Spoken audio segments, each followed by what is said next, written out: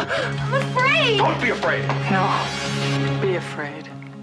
Be very afraid. Hey guys, welcome to Be Afraid, the horror podcast, hosted by Steve and Steve. You can find us on Instagram at Be Afraid Horror Podcast.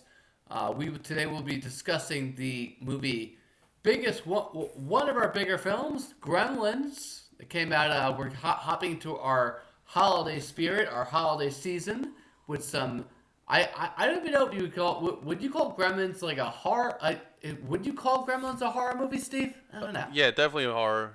You know, a bunch of little creatures attacking you, for sure. Yeah, it definitely has horror aspect to it. I will say that. Gremlins came out in 1984. It was directed by Joe Dante, and it was also the executive producer was Steven Spielberg. Movie stars a bunch of people in this movie ended up not really making it out of the 80s. Some of them because they weren't good enough actors, and some of them because they just chose not to. Zach Galligan played Billy, the main character in the movie. He's known for Gremlins 1 and 2, and also horror movies Waxwork 1 and 2. Then you had Phoebe Cates, who played Kate, who was the leading lady in this movie. Phoebe Cates actually, I give a big thumbs up today to Mr. Kevin Kline, who was 42, I believe, when he married the 25-year-old Phoebe Cates. And they've been together ever since. And so she was known big in the 80s. She was in Fast Times at Richmond High. Her co-star in Fast Times, Judge Reinhold, actually plays an asshole in this movie. And she was also in Drop Dead Fred and Private School. So again, those are two actors that didn't really make it out of the 80s. I will say Corey Feldman, who's in this movie too. Also, his career definitely took a shot down in the 90s. But again, Corey Feldman, when this movie came out the same year as his other big horror film, Friday the 13th Part 4, The Final Chapter. But then he went on in the next couple of years to star in Lost Boys, The Goonies, and he was also in, what else? He was in Lost Boys and The Goonies and Stand By Me. So Corey Feldman was actually in like five or six straight huge, biggest movies of the 80s all in a row in 3 or 4 years. You mentioned Friday. What was that? Friday the 13th. You mentioned that, right? Yeah, he was in Friday the 13th Part 4, The Final Chapter. He also had a brief cameo in the 5th one, but I don't really count him as in it. He's in it for like 2 seconds. And then I guess the other two main characters that we would say in this movie are Howie Mandel as the voice of Gizmo. He probably has the... Oh, shit. I don't know. Yeah, yep. He's got the biggest career going on out of all these people right now. Wow. And last week we did the movie Demon Knight. So Dick Miller's in this movie as well. Who's awesome. And another Joe Dante movie, Small Soldiers. Small Soldiers, yep. Mm-hmm. Another... I'm actually... You just mentioned that. It's not planned this way, but that DVD's sticking out of my DVDs right now, so I'm looking at the cover right now. Hell yeah, Gorgonites. Yeah. But, so this movie's about a gadget salesman who he's looking for a special gift for his son, and he finds one in a store in Chinatown. The shopkeeper is reluctant to sell him the Mogwai, but sells it to him anyway, with the warning to never expose him to bright light, water, or to feed him after midnight. I'm going to go over these rules. So, in a moment, in the word of Randy Meeks, there are certain rules to keeping a Mogwai, but some of these rules don't make any goddamn sense. But like I said, we will go over them, and all this happens, and the result is a gang of gremlins that decide to tear up the town on Christmas Eve. So that's why we got our Christmas horror movie going. But again, before we get into anything, I just want to go over the Randy Meeks, these rules that make absolutely no sense. There's a scene at the end of this movie where it's snowing out and all these gremlins are in snow and they aren't multiplying. There should be like 1 billion gremlins. Like I said, they aren't supposed to get wet. There should be 1 billion of them right then. Second rule, the light thing makes somewhat sense. The feeding rule, Steve, what's after midnight?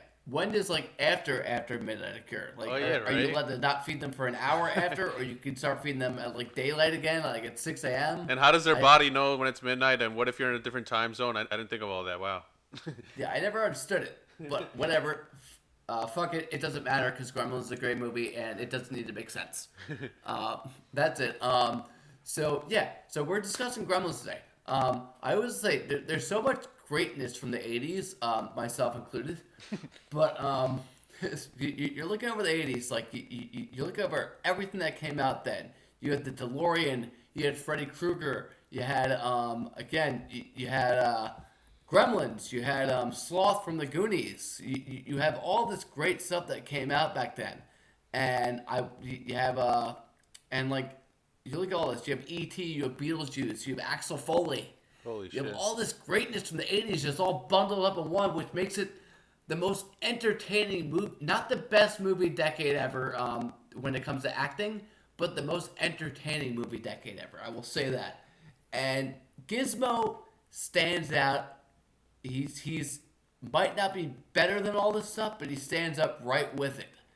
And no matter, this movie came out what 30 what years ago? 38 years ago. Mm-hmm. And it's still like it's still known. Like Gizmo is still a known. Oh, that's a Gremlin. That's Gizmo. He's still known all around. So after all this stuff, like again, it still stands out. And Gremlins to me is one of the greatest movies ever. And I want to at some point show it to my nephew. I can't wait for that day, along with the Goonies. And so I don't really have to tell you what I think of the movie. It's fucking brilliance. Joe Dante and Spielberg, although we'll go into this a little while too, they disagreed on certain things that should be in the movie and shouldn't be in the movie. But the end product is something that still 38 years later is still one of the most entertaining movies ever made. Steve, how'd you feel about it? Is it me or were Furbies like a knockoff of Gremlins? You don't call it a knockoff; it's a ripoff. Yeah, a ripoff and an ugly one because Gremlins were adorable and Furbies were hideous and scary. But yeah, this was a very fun movie, and I haven't seen this since I was a kid. I don't remember if I liked it or not because that's how long it's been. But watching it now and what I think of it now, would have been a perfect movie for when I was a kid. And I definitely loved it because I loved it now. I want to say what I said about Halloween 3 Season of the Witch a couple episodes back, where I said this is like a movie that's made for fans of movies. I don't want to say like a turn your brain off type of movie because that's kind of an insult, but like something that you just go into, to have fun. Also, not a popcorn flick because it's more than that, but just like a movie that isn't afraid to like go over the top and have like these really wacky scenes and a lot of great comedy. That's probably my favorite part of the whole movie is the comedy. The horror is also there, especially when they turn into after when they feed them after midnight and they turn bigger. Is there a different name when they turn like that, or is it still Gremlins? No, they're still Gremlins. Yeah, when they turn like that, that's when they're really scary. So it definitely is a horror movie. And I love how 80s it is. Corey Feldman is always great to see. Every time he pops up, I'm like excited. The main actor Billy was really good. And also, I want to point out, isn't it a little funny how the dad was looking for a gift for him, and then I was kind of picturing like a little kid the whole time when he's like, "Oh, I'm looking for a gift for my son," and then you see who the gift is for, and his son is like really old and works at a bank. Was that like Yeah, intentional? His son's supposed to be like in his early 20s, yet he looks like he's like 30. Yeah, like he's supposed to be in his early 20s, looks like he's like 30, and his dad treats him like he's 5. He's like, I want to get him something special, and then like, I just thought that was a funny gift to get like even though it's a great gift for anybody, I would love that. Yeah, I think this also made because I was telling you earlier, I noticed a lot of tropes that this movie started, that a lot of movies either parodying it or paying tribute or homage, whatever. A lot of stuff that like setting rules for like the Gremlins, like the after midnight stuff, them multiplying. Was this before Critters and Ghoulies? This did come out before Critters and Ghoulies. Yeah, so it even started a whole genre of movies where a bunch of little creatures are like attacking a city and stuff. So a lot of stuff that throughout the years growing up in mainstream media like TV shows, movies that were talking about Gremlins, I didn't realize because I hadn't seen the movie in so long. So I was able to trace back a lot of things to this movie. So that just shows how revolutionary it is, and it's mainly so good because of how, like I said before, it's like a movie that's just fun to watch. So it's got comedy for adults and comedy for kids, and romance, action, also horror. So this is like a movie literally for the whole family, as bizarre as that sounds, because it's a crazy movie like this. My absolute favorite scene is when the old lady is on the electric chair that brings her up the stairs, and then the gremlins like mess with it and it has it go full speed, and then that visual of an old lady going up the stairs in that chair is the funniest thing, and her reaction as she's screaming, and the fact that it actually goes pretty long. I thought it would be like a quick scene, like oh, a quick little funny thing, but it was like a whole ride. Like this was like a really big house apparently, and then they take it there and she actually flies out the window. That was just brutal and hilarious. This movie, like I said, it's a fun movie, not afraid to take it there, so I love it for that, because it's just like actually, I want to call it, a blockbuster is the word I'm looking for. This is a blockbuster, and like a fun family one. Because I think Jaws started the blockbuster, which is also Spielberg. So yeah, this is another great movie. Well, he's the executive producer, but another great movie in Spielberg's catalog in the '80s of just he was involved in such amazing things. And I also love Joe Dante, who also made a movie that, again, I was able to realize how much stuff took from this. Small Soldiers, which we mentioned before. It's basically another Gremlins, but instead of cute animals, it's like badass, soldiers and monsters. So I love Small Soldiers when I was that age, just like I probably loved Gremlins when I was like 5 or 4, whenever I first saw it. And I just think that guy's really good at making like those movies with like a little bit of everything. So yeah, I absolutely love this movie, and I'm gonna watch it every Christmas probably. We haven't even mentioned all the Christmas stuff, and yeah, this is a perfect horror Christmas movie. We'll talk about all the Christmas stuff. Like, this kind of reminded me of what we talked about this summer with when we were doing, I believe it was Halloween 4, and we were saying how great the opening was because it just brought you right into Halloween. Yeah. Like the Halloween season. Yep.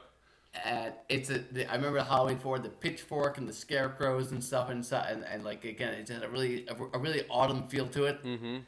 And the opening scenes of this movie, it's playing Darlin' Love. It's playing her song "Christmas Baby, Please Come Home," and that's playing, and it's everything. It just, they got the Christmas trees, they got the snowball fights with their snowmen. They got Billy has his windows frozen shut on his cars, and like it just gives you that feel of not this Christmas in New York because it's not too cold out and there's no snow really, but like it gives you the feel of how Christmas is supposed to be. Yeah. So you get that, but I love how the movie does both, because you get that and you have the I want to say it has like, I think the great thing about this movie too is the characters, just with Zach and Phoebe and what's his name, and well, I can't think of his name. All the character interactions were so awesome. Yeah, Corey Feldman and the parents, they're all such friendly, nice people, and you kind of like, they're just genuinely good people, and you're kind of like, oh, these people are fucking awesome. And then you have Judge Reinhold, who's always great in everything. Judge Reinhold, like I said, he plays the same asshole sort of that he plays in Fast Times at Ridgemont High. He just thinks he's the top dog. He's like, oh, I'll be the head of the bank before you know it, and like he just thinks he's that much better than everyone. I love that line where he's trying to get Phoebe Cates to go over to his house, and he goes, I forgot what he says, but he's like, "You want to come over tonight?" He's like, "I got cable." Oh yeah, like, super 80s. It's so 80s, and like like, come on, how are you gonna say no to cable? Yep. Meanwhile, right now, cable is the thing that you don't want to have. But like, but that's great. But it goes from all that stuff, and it goes to, again, it goes from that, and it goes to such darkness too. Oh yeah. Like the best scenes. Some of the best scenes in this movie are just like really dark and fucked up, and just makes you like think like the scene that always comes to my mind is the scene where Phoebe Cates, she's telling how her father, like, she doesn't celebrate Christmas, and he's like, who doesn't celebrate Christmas? And she's like, my father, when I was a child, he got stuck inside the chimney while bringing toys down the chimney, and he ended up like breaking his neck in the chimney. And, like, you hear that, and, like, it's just, like, all screwed up. And then there's that scene where his mother's being attacked by the Gremlins. Oh, yeah. And they're playing the song, "Do You Hear What I Hear?" in the background. Awesome. And, like, what's his name? Johnny Mathis, I think his name is. Yeah. So, for some reason, in the back of my head, it's always, like, that's a great Christmas song. but always like in the back of my head, there's something dark about it. Yeah. Because Gremlins, that scene, I guess, is stuck in the back of my memory. Oh yeah. So it has that great Christmas feel, and it has a way to, like, if you're watching it as a kid, even as an adult, to be like, wow, this is pretty fucked up. But so And even again, the old lady describing how she wants to kill Billy's dog, it's like super dark. And it's like again, like they take Yeah. it there. She's so over the top, evil and mean. Mrs. Deagle, she reminds me of two characters, and you know what? And they definitely did this on purpose. She reminds me of the witch from the Wizard of Oz. Yeah. And again, Wizard of Oz always reminds me of a Christmas of like a holiday movie because it's always played around the holiday, and also because have you seen a Christmas Story? Yeah. A Christmas Story. He goes to the mall and the Santa Claus characters, like he goes to meet Santa Claus, and the evil characters there are he sees them as like evil. It's the characters from the Wizard of Oz. Oh wow. Also, again, like you said, her main goal is to get the dog, and that's the same thing as the Wicked Witch. Like, Oh, that your little dog, yeah. yeah, you and your little dog too. Yeah. It's like but even more than that, and they showed this movie in the they're watching this movie inside the Gremlins too. The mom even goes, "Oh, I'm crying because this movie's so sad." They're watching It's a Wonderful Life, and Mrs. Deagle reminds me of Mr. Potter, that greedy son of a bitch. Yeah. And again, and that's exactly that. Lionel Barrymore plays Mr. Potter in It's a Wonderful Life. Barrymore is, I believe, the great uncle or the grandfather of Drew Barrymore. The Barrymores, we might have discussed this before, are the I guess the oldest, most popular Family lineage in Hollywood. family in Hollywood. Yeah. So the Barrymores started off back in the 80s, in the 1800s, and they started off doing theater. And then ever since Lionel Barrymore and Ethel Barrymore, her great aunt, I believe, in the early 1900s, they have been in Hollywood ever since. So again, Mrs. Deagle is a huge character, and she plays such a great villain in the movie. And again, it has that perfect mix of Christmas holiday fun, and sweetness. Yeah. At the same time, still darkness. Yeah, and like love those fun like PG jokes, which I would argue are kind of harder to do than being vulgar and like nasty. Like squeaky clean jokes, always work for me if they're done well. Like just all the little moments with the dad's inventions, those were hilarious. Seeing them try to use it and like being optimistic because it's their dad made it, he worked so hard for it, whatever. And then at first it's working, and then it like squirts all over his face. The orange juice, that was hilarious. And then later on, the mom with the coffee. Did you notice that the coffee's like CGI? It was like computer animated coffee. It wasn't real. I didn't notice that. Yeah, I knew it was like slime. Yeah, I didn't know. It was, Watch it again. It looks pretty funny. And once again, super 80s. Going out of your way to use CGI for stuff you don't really need it for. But yeah, those parts were hilarious. The dad was so funny when he was going around pitching his inventions to everybody. Like, I got something that you might like. And then his little his catchphrase, whatever, his slogan, what is it? It's like, I make the impossible possible. That guy was so funny. And he reminded me of Stu Pickles in the Rugrats. The same thing where he like invents stuff, and that's like his career. A lot of the stuff, it's funny because it actually would be a little useful. And it reminds me of, you texted me just yesterday, in Home Alone, what's it called? The Talking Boy? oh yeah, the Talk Boy. Yeah. Yeah, the Talk Boy. That was made up in the movie by John Hughes, and then it actually did become a product. Like they made the product accessible to the public, and it was based on the blueprints of the movie. So I wonder if any of his inventions in Gremlins were like actually made for like an as seen on TV or product or something, because some of them weren't that bad, even though they were hilarious. I also want to point out how great the contrast is of when he goes to buy the toy. It's like nighttime in Chinatown, and it's like a lot of like people out. It's like so different than like later on when you go to the town and it's in the daytime and it's snow and it's more Christmassy. So I love the intro for that because it gives like the Gremlins like more of like a dark origin and like a cool past. They didn't just come from space, like they didn't crash land or something easy. This was like in a store in Chinatown, and I like also how the kid like snuck it out, and it's like, no, we need the money. That was a really cool because like you said before, the characters in this are just really good. Even like little extras like that, like the little kid that sold them the toy, and then the dad that later on goes back to collect the gremlin, take it back when he finds out. He gave like some really good lines in there, a lot of great delivery. Like when he says, "Oh, sold you, Gizmodo." That interesting choice of words. And then the whole speech that he gives him at the end, I thought was really good. And again, it's like that sweetness and like just that magical Christmas feel. And this movie does it very well, just like it does everything well. Yeah, it surprised me that like the movie was so great, and Joe Dante said that he didn't understand why the movie did too well, so well.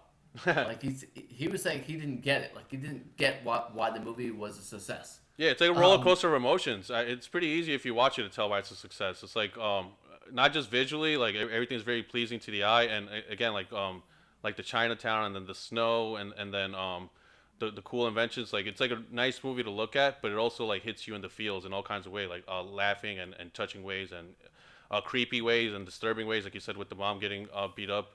So it's like a whole roller coaster, this movie. So I think that's why it succeeded. Also, what was creepy when the Gremlins killed the teacher. Oh yeah, that was really And creepy. you don't really like. Again, I was expecting that. I guess that kind of like a lot of this stuff just remind it just again it. I always feel at peace when like I'm seeing like not teachers dying, but when I'm seeing like movies that remind me of like the 60s and 50s and stuff like that. And this movie had that kind of feel to it, even though it was made in the 80s. Yeah. And like it's just like more wholesome, I want to say. I do know that when they made this movie, they had some challenges too. Like again, I know that the studio notes to Joe Dante and Spielberg, they were asking why there were so many gremlins in the movie, and Spielberg said, he goes, "All right, I agree with you. I suggest that we cut them all out and we just call the movie People." I thought that was funny. He was kind of like, "What, are you fucking kidding me?" Yeah, it's the whole point. Oh my god, and those Yeah. animatronics were so incredible and still hold up to this day. Like I said, the main gremlin, he's adorable. And I kept waiting for like a part for there to be where it like shows the cracks, like, all right, this is clearly an 80s movie. And it really never happened. There was everything still looks good to this day. Obviously it could look a little better, but it wasn't distracting like oh, we could do this better nowadays. Like the movie holds up and doesn't need a remake ever. And then the animatronics of the Gremlins when they get bigger, that was really impressive. Seeing them throw plates around, seeing them drink and smoke cigarettes, that whole bar scene was awesome. One of them spinning around. Like not only is it impressive because it's like it's like these really impressive animatronics, but it's just impressive that they took it. Is the movie PG? The movie's Yeah. thing is, movie's PG-13. Oh, okay, all right. I was gonna say it's impressive that they were able to push the boundary so much because seeing them drink and smoke, I was like, all right, is this a kids movie or not? But yeah, PG-13, that makes a lot of sense. So, but that Well, goes the thing is, with what I was saying. It's a little bit of because that's like adult comedy mixed in with all the other types of comedy. yeah. But the thing is, before this and Indiana Jones: The Temple of Doom, there wasn't PG-13 ratings. Oh. They made PG-13 ratings because of this and because of Indiana Jones. Okay. Because they felt Wow. the movies were too violent for PG, but not violent enough for rated R. That's historical right there. This movie. Yeah, yep. So Wow. which is crazy because if you watch some movies from like back then, the 70s, like you watch movies from the 1970s, like I don't even know if Texas Chainsaw Massacre is rated R. I don't freaking know. Like there's some stuff like in the 70s that are just really fucked up, and that again that they show and that they again that were rated PG, and you watch it and you're like, how did it get away with this? But I guess they figured this was too dark. I don't know. Yeah. But, so they made that one in between. But But how- speaking of the animatronics and stuff Yeah. like that, That's what I was gonna originally say. what they were doing were they were using monkeys to play the Gremlins with masks on them. But they realized that the monkeys were freaking out while they put the mask on them, so they had to change the idea up. That's hilarious. Oh, and seeing yeah. them transform too. How the hell did they do that? Not when they hatch, when they get water on them and they multiply, not transform. When they multiply, that was super impressive. Like seeing a little fur ball expand and then they actually like come out. Like, was this Tom Savini? It was not, but this is like again, Tom Savini was the best at that stuff. Yeah, but again, it's like, just so impressive how they were able to do all that. And if they remake it, I guarantee you it would be CGI and it will not be as good. yeah, but Tom Savini also one of the greatest two of the greatest movie effects back then didn't have to do with Tom Savini. I don't think Tom Savini was In The Thing. attached to American Werewolf in London. Was he in The unless I'm Thing? wrong, I don't think what Was he in The Thing? he was. That's what I was going to say. The Thing, American Werewolf in London. Like there were a lot of like back then. Like Oh, yeah. Savini was king, but like there was a lot of guys out there doing that. Yeah. So again, like a lot of guys making it look more realistic than CGI. Thank God. Yeah, yeah, and the cast for this is just outstanding.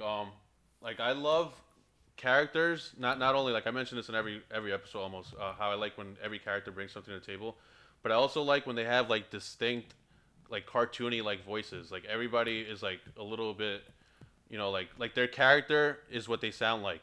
Like Billy like sounds like this nice, wholesome, sweet kid. He's the main character, of course. The dad is also like very nice, but about business and selling his products and like believing in his inventions. So he sounds like how you would picture him sounding. Like everybody is like a character in this. Even though that's how every movie should be, but believe it or not, many movies have just people there that you can't really say are characters. They're just delivering lines. Everybody here is like very distinct, and I love that. And I don't know if that's like an '80s thing, but something about Spielberg's movies, he's always been really good with like people just being people and like like standing out and just being like larger than life. So everybody in this was larger than life, I feel like. Yeah, no, they're all great actors too. Yeah, that helps too. But I'm talking about like their actual voices and their look. It's so like memorable, and it's all thanks to Spielberg and Joe Dante too. I think it's just a lot of good people working in this. Yeah, there's always a lot going on in the background. Yep. Again, like you said, like especially in something like this. But like that's why I'm surprised too with like the actors themselves that they didn't go that they didn't go on to do bigger things. Like I said, Phoebe Cates was big back then, and Phoebe Cates is hot. Oh yeah. Like for like an '80s girl, right? Yeah. And again, Phoebe Cates actually dropped out of acting in 1994 because she was raising a family, and so she just decided to leave. But Zach Galligan, nothing happened. Zach Galligan reminds me a lot of the main guy from American Werewolf in London, actually. Yeah, he looks like him. It's not him? Yeah, it's not him, but I used to think it was the same guy. So people used to ask me, oh, what else is this guy in? I used to say American Werewolf in London. I think a lot of people did that because I'm hearing over the years people share the same thing that when we were younger, didn't you think a bunch of actors were the same thing, and then you were just mind blown later on to find out that it was two different people? Yeah, I think the problem with me is I think that all white people look alike. But I think that's my thing. But sometimes I look at myself in the mirror. I'm like, oh, are you your cousin Michael? I'm like, I just don't know. We're all white. But, So no. but it's very confusing. But sorry guys, we're gonna take that out later. but yeah. So again, like, no, you're right though. Like I look over a lot of stuff. There's still some things I look at like that's that guy, isn't it? But it's not. Yeah. But what came out first? This or Star Wars 3? This. Okay, so this even inspired not Wookiees. What are the little guys called? Ewoks. This is definitely inspired Ewoks also. My brother used to be obsessed with that movie. Not Return of the Jedi, but there was an Ewok movie. Oh yeah, the special, right? Yeah. My brother was obsessed with that. Yeah. But, so you could give this credit for Ewoks, Gremlins. I mean, Ghoulies, Critters. Also Chucky, who eventually there'd be a bunch of Chuckies. I think just the idea of like a little creature multiplying was just done to death, and Gremlins is the original. I'm finding out right now. So that's well, the thing about this movie too is that again, like little creatures like that are easy to sell. That's the easiest Christmas present. So Baby Yoda, Furby, all that stuff that's like so popular now, or not Furby, but you know what I mean. Just that little tiny mascot that sells for being cute. I would say originated with Gremlins. I guess I originated from Gremlins. I'm a little cute mascot. Bro, you're on fire. But, cute little mascot. Yeah, you are. Yes, you are. But but this movie is like again like fantastic. I can't think. Fantastic. You know what line I love from this movie where you're talking about characters that like have the right voice or do the right thing or whatever it may be. Like I said, like One of the greatest parts I love in this movie is when the dad sees the gremlins are multiplying, and I forgot the exact line, but he says something to the son. He says, every kid in America would Yeah, want one of of these. course, that's They might even replace the dog as a pet, and then you see the dog just look up at him. yeah, that's what I Like, mean. oh, Even shit. even the dog is a character. That's so great. Yeah.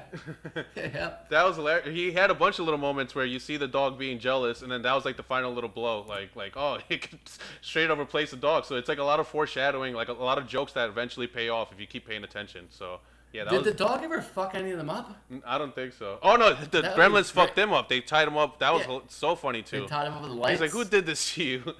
They were so the pranks and like the hijinks of the Gremlins were just so awesome. Riding the tractor, going through the house, and then Fred Willard's his name. Dick Miller? Dick Willard. Yeah, I don't know where the fuck I got that from. But his reactions were fucking amazing. He's so funny, and once again, a character with a great voice, an actor with a great voice that just adds so much to like the movie. Yeah, he's talking about the Gremlins too. He's talking about like the what do you call them, the Gremlins? He's like, yeah, it's these Gremlins. He's talking about the machines. Yeah, yeah. He's freaking telling the story about that. Yep. Yeah. But there's so many, like the most memorable scenes in this movie. Again, like first off was the story that she tells about her father. Again, like I talked about before with the mother when she's fighting off the Gremlins, which is a great scene. And also great scene that towards the end of this movie, it's the Snow White scene. Oh yeah. They're they're all watching singing, Snow White, "Hi-ho, and hi-ho." they seem to love it. Yeah, it's amazing. And again, they said they put that in there too because when Snow White first came out, and I agree, Snow White came out around the holidays. Snow White reminds me. Snow White has nothing to do with Christmas at all, but it reminds me of a holiday movie. Yeah. Probably because of Gremlins. But This just blends things so well. Everything just fits in. Snow White, perfect Yeah. fit for this movie. That's the perfect movie for them to watch. And a lot of the stuff too, and this isn't a bad thing. A lot of the stuff I feel like they did just to push themselves to see what they can do with their animatronics technology. Because I know those people are really like you've seen what they do in Hollywood, Chucky and all that. Those people are like really into their job. Like I would be too if I worked in Hollywood. So I think a lot of the stuff was just like thinking, where can we put the Gremlins that'll be hilarious? What can we have them do now? Oh, let's have them fill up a movie theater, 3D glasses, at a bar, drinking, spinning around a chandelier. Like they took the concept all the way. So I love them for that. yeah, and then in the second one, like I hope most people listening knows that there's a Gremlins too. Some people might not. If you don't know, it's not a big deal. I'm not putting it down. But there is something called Gremlins 2 that came out in 1989, not 1990. And it went in a totally different direction. Oh, no. And it started giving, like, Gremlins, their own unique personalities. Like, there's a smart gremlin. I don't know if you guys seen the Key and Peele episode where it's like they're pitching ideas for gremlins. Like, let's have a vegetable gremlin. Let's have a smart gremlin. Let's have a gremlin that turns into electricity. Let's throw Hulk Hogan in this bitch. And like, at the end of the Key and Peele speech, they're like, none of this will ever make it into the movie. And then it goes, all of it actually made it into the movie. But so Gremlins 2 is just like a whack job of a movie. It's fun, it's entertaining, but it's nowhere near as good as it's not a classic like the original. Yeah, you don't hear talked about as much either. Yeah, but yeah. But again, like there's just so much in this movie. Again, like we talked about like all the actors and all that. I just feel I know Spielberg wanted to take. I keep talking about the scene because it's my favorite. He wanted to take that scene with Phoebe Cates' story out of the movie with her father, and what's his name? Joe Dante refused to. Yeah. And he said that it's his movie and he's keeping it in. And again, So- a movie experience. I think Spielberg and Dante, as they had differences, one thing they probably agreed on is just the overall experience. Like, once again, a blockbuster needs to have those emotional moments. So it was Yeah. super important they kept that. I think they also agreed that they're both really good filmmakers, and Yeah. they both agreed, hey, this is what you really want. I'm going to keep it in there. I'm going to respect that, you know? Yeah, and they're not so like artsy as much as they're like fans of movies, and they know what it's like to experience a movie. So I feel like they make a movie that they would enjoy themselves. Spielberg has a new movie out called I want to go see it. The Fablemans. It has Michelle Williams and Paul Dano, who's most recently played the Riddler. and they played the parents of a kid that just really gets into movies and wants to create his own movies. I don't know what the movie's supposed to be like. Oh yeah, I heard of that. It's loosely based on him. Yeah, okay. I didn't know it was supposed to Yeah. be based on him or not. It's No, playing at the Manhasset Theater. I want to go by and see it sometime in the next couple of days. Yeah, that'd be great. But because I always like Michelle Williams a lot. Like I said before when we were talking about Halloween H2O, diehard Dawson's Creek fan. So again, I definitely want to stop in and see that.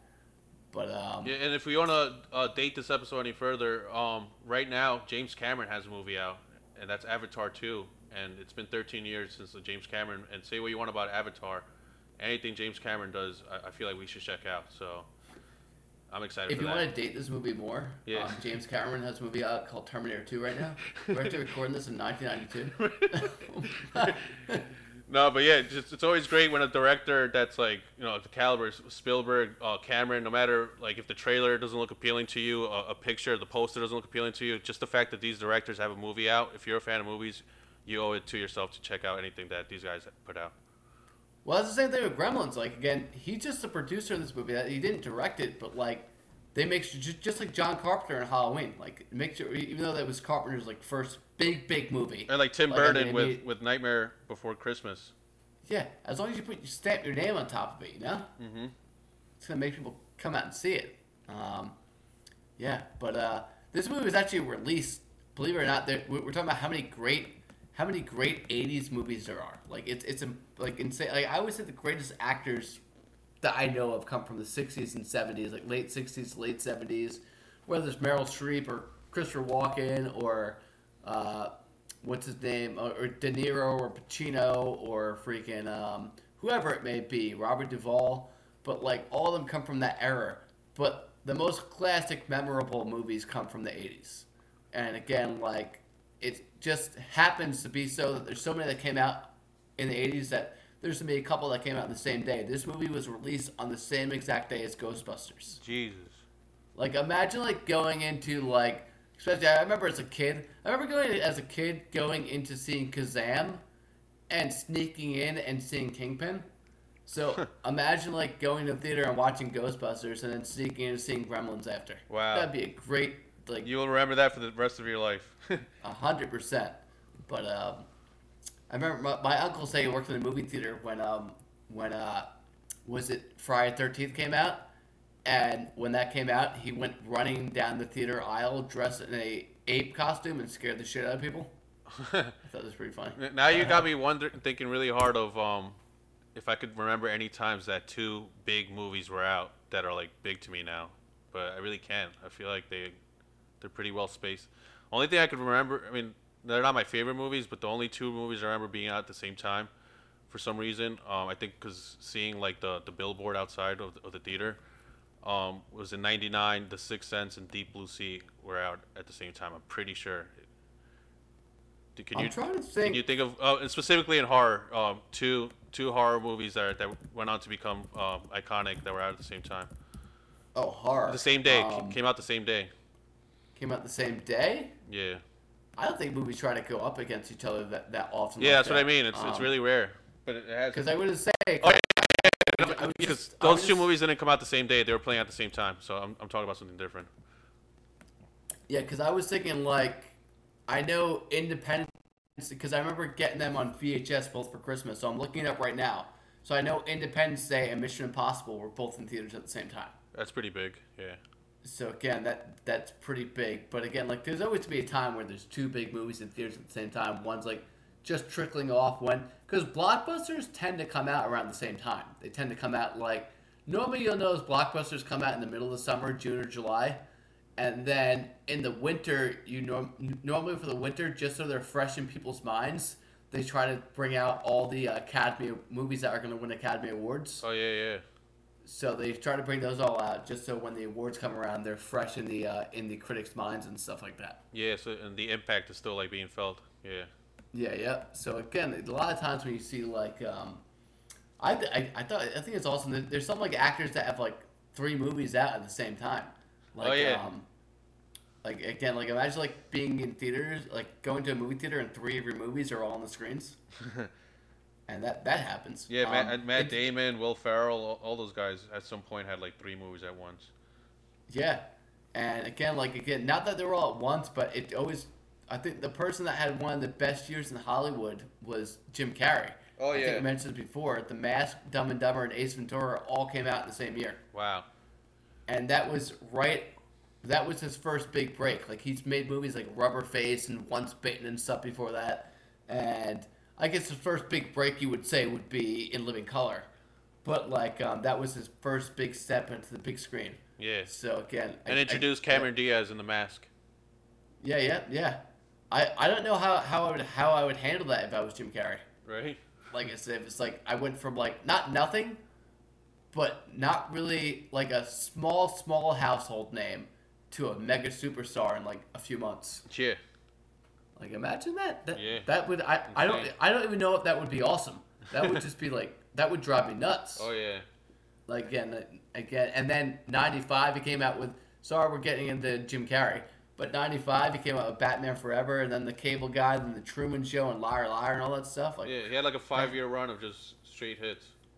yeah, he had his Corey Feldman run in the '90s. Yeah. But and I think he has more money than Corey. We were actually laughing the other day at work. We were talking about what were we talking about? We were talking about no, we were playing Fortnite. I'm a nerd, so I play Fortnite. That's what nerds do. And we were talking about how Peter Brady and Vern Troyer, I think that's his name. Is that the midget from is that his name? From Austin Powers, yeah. Yeah. It's like Vern and Peter Brady, and we're talking about all these people that are like, we're saying these people are like the lows of the lows. Like these are the people that are on real world shows where just like people that were like stars like 20, 30 years ago that had like, we're talking about Vanilla. This was it. We're going, who has more money right now, Vanilla Ice or MC Hammer? And we all decide that they're both bankrupt right now because they were, and the reason why they're bankrupt is we know that because they were all on these shows.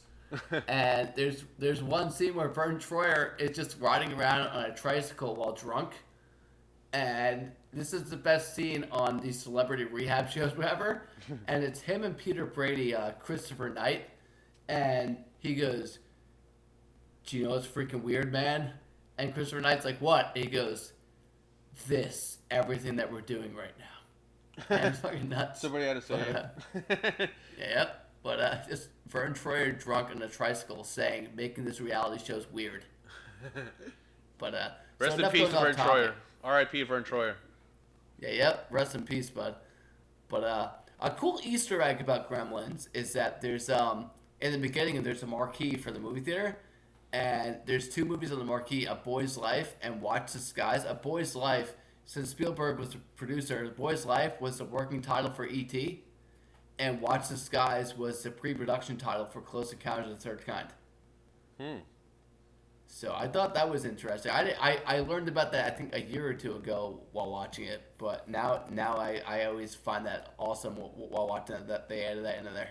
Yeah, this is a And movie you that, also see- that you want to watch more than once for sure. You'll catch more stuff on second viewing, third viewings. Oh yeah, you want to watch the movie more than once for like 20 different reasons. Yeah. But, Oh like, yeah. Also, how enjoyable it is for sure. Yeah, but that's definitely one of them. Also, like again, there's a billboard that says Rocky Ricky Rialto, the guy that in the beginning, and he's a DJ, and it looks just like an Indiana Jones sign. And obviously Spielberg did the Indiana Jones movies, and talk about movies that were out at the same time. Temple of Doom came out just a couple of weeks before Gremlins came out, so that was definitely put in there for a reason. Oh wow. Was Grandpa Joe from Charlie and the Chocolate Factory in this? I mean, Willy Wonka, the original, the 70s. I don't think so. Maybe there was a guy that looked just like him, but I could be wrong. I'm not sure. It could be that lazy asshole that freaking can't get off his bed and finally jumps off when there's free chocolate involved. His whole family's in poverty. Yeah. Oh, Grandpa man. Joe, the biggest piece of shit in film history. Really? Such a sweetheart, though. You thought Freddy Krueger was bad. Grandpa Joe. Yeah, sometimes not what you do, it's what you don't do. Grandpa Joe is a big offender of that. Grandpa Joe, what did you do to help out your family? Yeah, I looked it up. It's not him. But there was a guy in Gremlins. I can't think if he was a main character or an extra. But I'm like, is that Grandpa Joe? Can you think of it right now? No, right? Let me see. No, I can't think of the guy that you That looks like that you're Grandpa talking Joe. about. Yeah, but like I said, we normally, to be honest, we normally watch these movies before we do the recordings. I watched like 80% of the movie the other day, and I was gonna finish it today, but we jumped to the recording. But like, it's all right though, because like I remember the movie 100% because I saw it 5,000 times.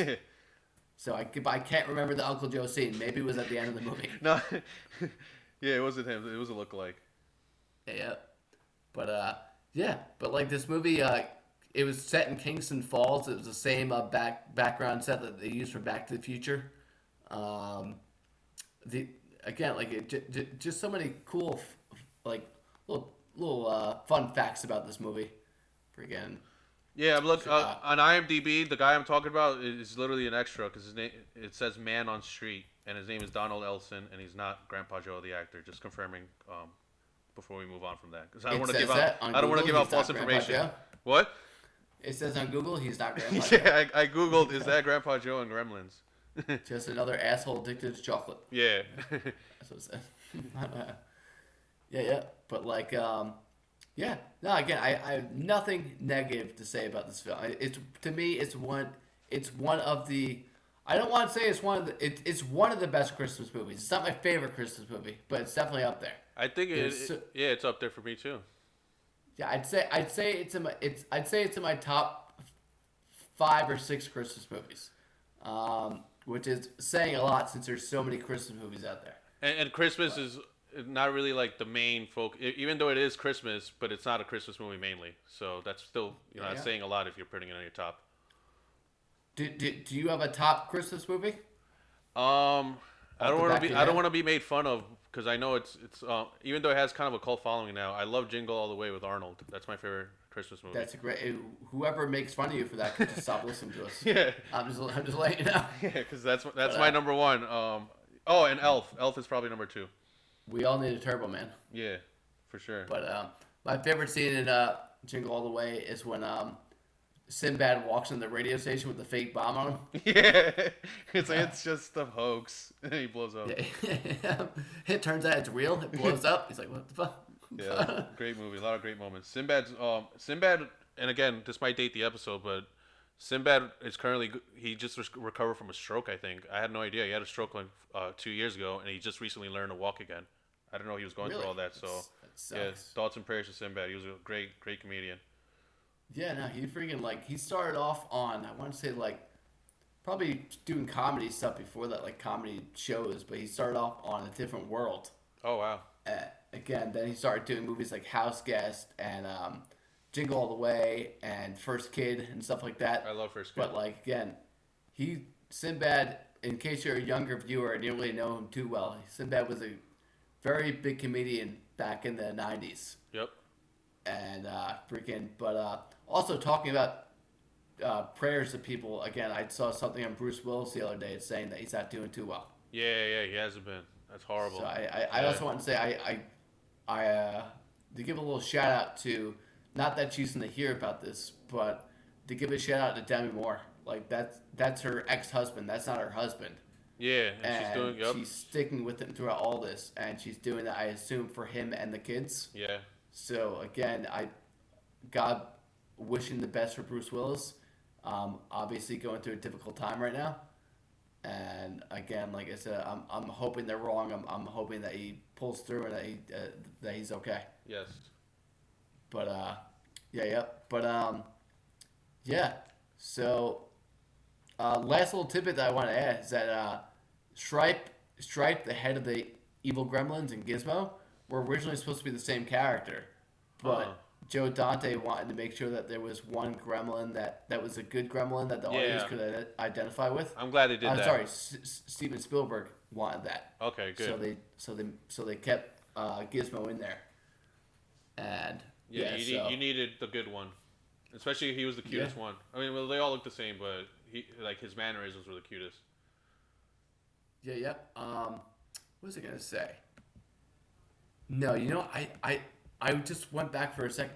For some reason, I thought you were talking about Judd Hirsch for a second, who was Grandpa from Judd Hirsch is from the show Taxi, but he's not in Gremlins. He was in a different movie that I was watching the other day. Oh no, he was in the trailer for that movie, that Steven Spielberg movie I was talking about, The Fablemans. Oh, okay. So that's why it was in the back of my head. But yeah, but nothing more I really want to add about the movie. Like if you're one of the 0.001% that hasn't seen it, I mean, maybe if you're younger, if you're 20 or something like that, maybe you haven't yet to see it. Again, bad job by your parents. They should be forcing you onto that crap. But but go check it out. Great film. Great. Great. A lot of fun. Anything else you want to add about it, Steve?